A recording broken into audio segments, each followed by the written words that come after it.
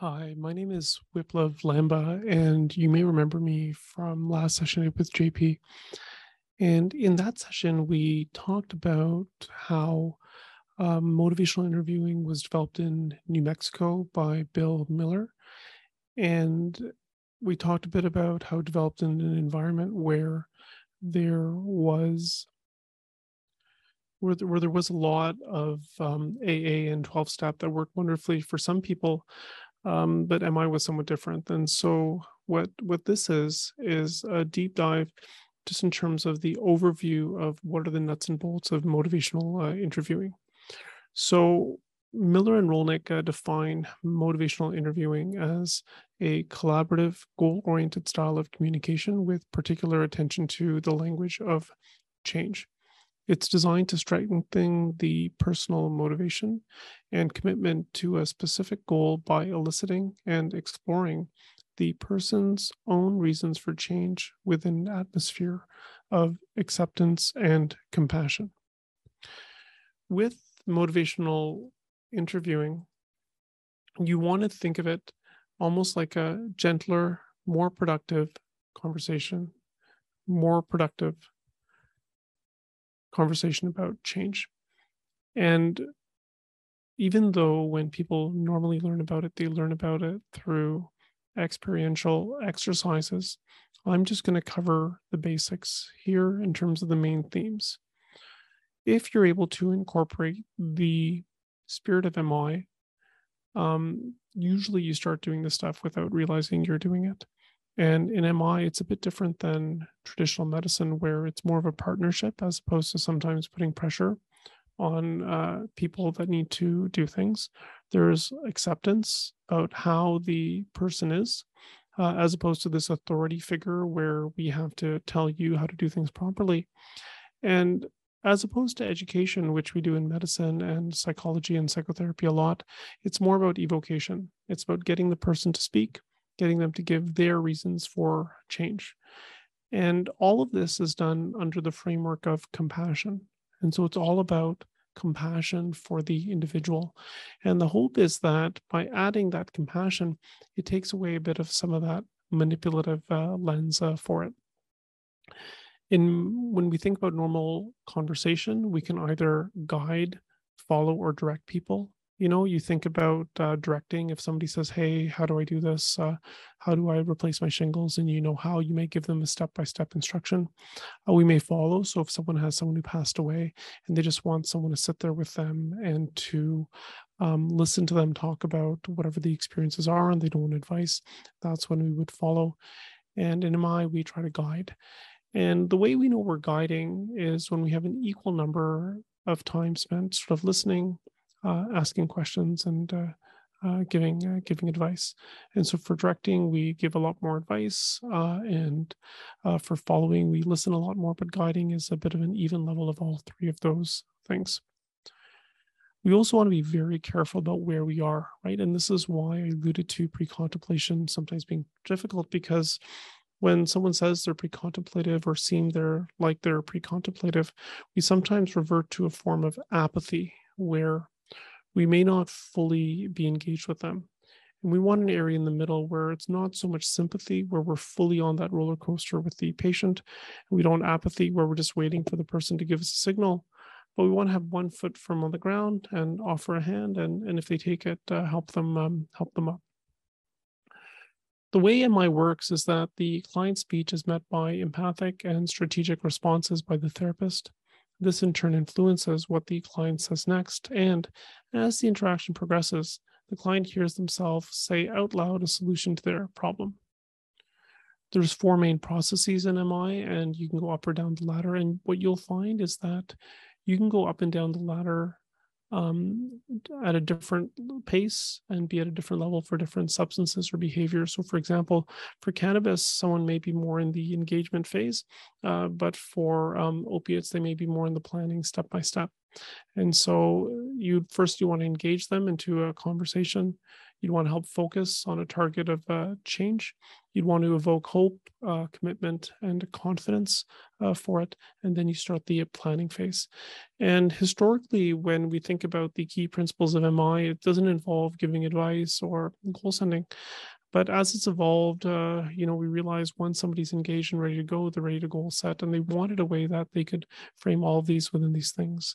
When you talk to Bill Miller, who was one of the founders of MI, he'll say he's never done really more than 2 to 3 motivational interviewing sessions with someone, because after that, you can figure out what they want to do, and then you can help them work through that piece. One thing that's incredibly important, and this is a photo that was taken by Carolyn Cooper, who was one of my big mentors in MI. She spent a lot of time with me back in 2010 and 2011, helping me learn the facilitation skill, giving feedback, and making sure that I was able to get some of the key skills, both in terms of the clinical interview and the presentation. And this was a figure in a story that she regularly uses, where she talks about MI almost being like a dish or a recipe. And there's certain key ingredients. And depending on what dish you're making, you can adjust the dose of the ingredients, or the amount or the grams of each ingredient to try to build the thing that you would like. And the 4 ingredients are really the technical skills. So open-ended questions, affirmations, reflections, and summaries. And another metaphor people really like to use is canoeing. And so for those of you that have canoed, who does the leading? Who decides where the canoe goes? That's right, it's the person who's at the back. So the person in the front can just sort of paddle and paddle and paddle, and it's the back that sort of guides the approach. And then there's different strokes. There's these small strokes, these J strokes, which are more like reflections. And then there's this wide stroke. I don't canoe or paddle, so I don't know what it is, but there's this wide stroke. You can change your direction 90 or more than 90 degrees, and those are the open-ended questions. And so open-ended questions, affirmations, reflections, and summaries are the key technical skills. As you can imagine, open-ended questions cannot easily be answered by yes or no, or with a single word response. They contribute to moving the conversation along, and it gives you more material to work with. And you can use these to dramatically steer the direction of the conversation. It also allows you to explore in depth rather than detail, right? As opposed to saying how many of these, it's more like what did you have, or what did you do? And then you get more of a richer narrative that can allow you to dive deeper into some of those nuances. Affirmations are incredibly important. And when JP was talking about it in the last talk, he used the term validation. In MI, it's very similar. We call it affirmations. And affirmations are a genuine positive reflection of a person's strengths, efforts, values, identities, or aspirations. It's a lot deeper than compliments, and they really function to stabilize the relationship. I find them particularly valuable for people that have had a lot of failures in their life, people who have not heard positivity in any area, and they're so critical of themselves. And to hear a healthcare provider share a genuine affirmation can be really quite positive. When you think about people that have accomplished so much, when the depression hits or the substance use takes over, sometimes taking a shower is an accomplishment, and validating the work and effort required to do those things can have a lot of value. It's also important to be very, very authentic as well. There is some evidence to suggest that affirmations can bring out change talk.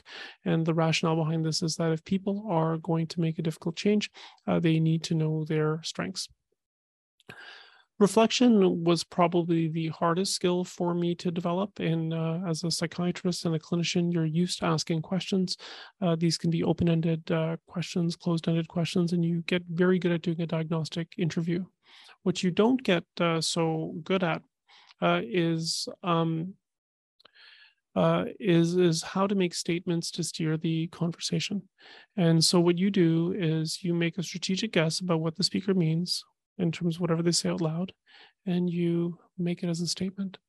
And these statements gently steer and move the conversation forward towards change. And when you get really, really good at MI, what you end up doing is that you would do about at least 2 to 1 reflections per question. And if you watch people like Bill Miller do it, he's about 4 reflections per question. There's different kinds of reflections you can use. So you can use simple, like parroting, paraphrasing, getting the gist. These tend to convey understanding. You can also go a little bit deeper.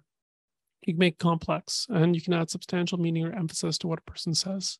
You can do things like reflecting both sides. On the one hand, you really enjoy how cigarettes taste. On the other hand, your family members hate the smell and you can't walk upstairs anymore. You could also overshoot or undershoot for effect. So you can say, oh, you've never been sober before, or it's been really easy to be sober. And by making that statement, you're probably a little bit wrong. And if you have a good rapport, the patient will correct you about that.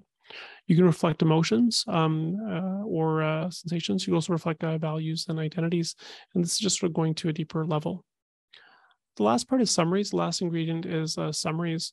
And this allows you to really check the map to see where you've been, where you're going next.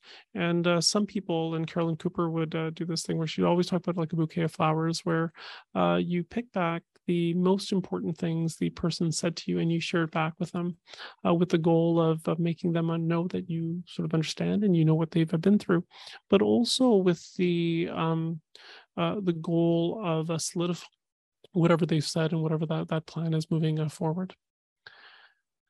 This is a cartoon I think was originally done by Caton when we gave this talk several years back. And I think it's really important to know that in motivational interviewing, we moved a little bit away from pre-contemplation, contemplation, action, those things. And we think more about change talk versus sustain talk. So change talk occurs when the person talks about the reason they want to change, and sustain talk are the reasons that people want to stay the same. And what you'll notice is that really it's both sides of the same coin. And so as an MI therapist, we almost want to build up that preparatory change talk: desire, ability, reason, need. I want to, I can, I have to, I need to. And once we build it up enough where the person saying all these reasons they need to make the change, they have the skills, all that kind of stuff, that's when we move into the mobilizing change talk, where we really try to get them activated. We try to make a commitment, and we try to make them take steps and commit to it. And what we find is that if we start getting to the action plan part, and we start getting all these yes buts, well, yes, but I'm too tired. Yes, but I need to relax. Yes, but I need to socialize. Or yes, but I don't know how to say no. Whatever it might be, it means that we need to move back to the preparatory change talk and build up that motivation a little bit more. And with the ingredients, the open-ended questions, affirmations, reflection summaries, those are the types of things that come out of the therapist's mouth. And these things like change talk are what you're looking to hear from the patient or the client that you're working with. So desire is I want to, ability is I'm able to, reasons are if I did this, then that, because this, need is I have to. Commitments are I will, I'm going to. Activations is I'm ready, I'm willing to. And taking steps is I've started to. And the whole idea is to get them all over that other end, to that other side. So www.motivationalinterviewing.org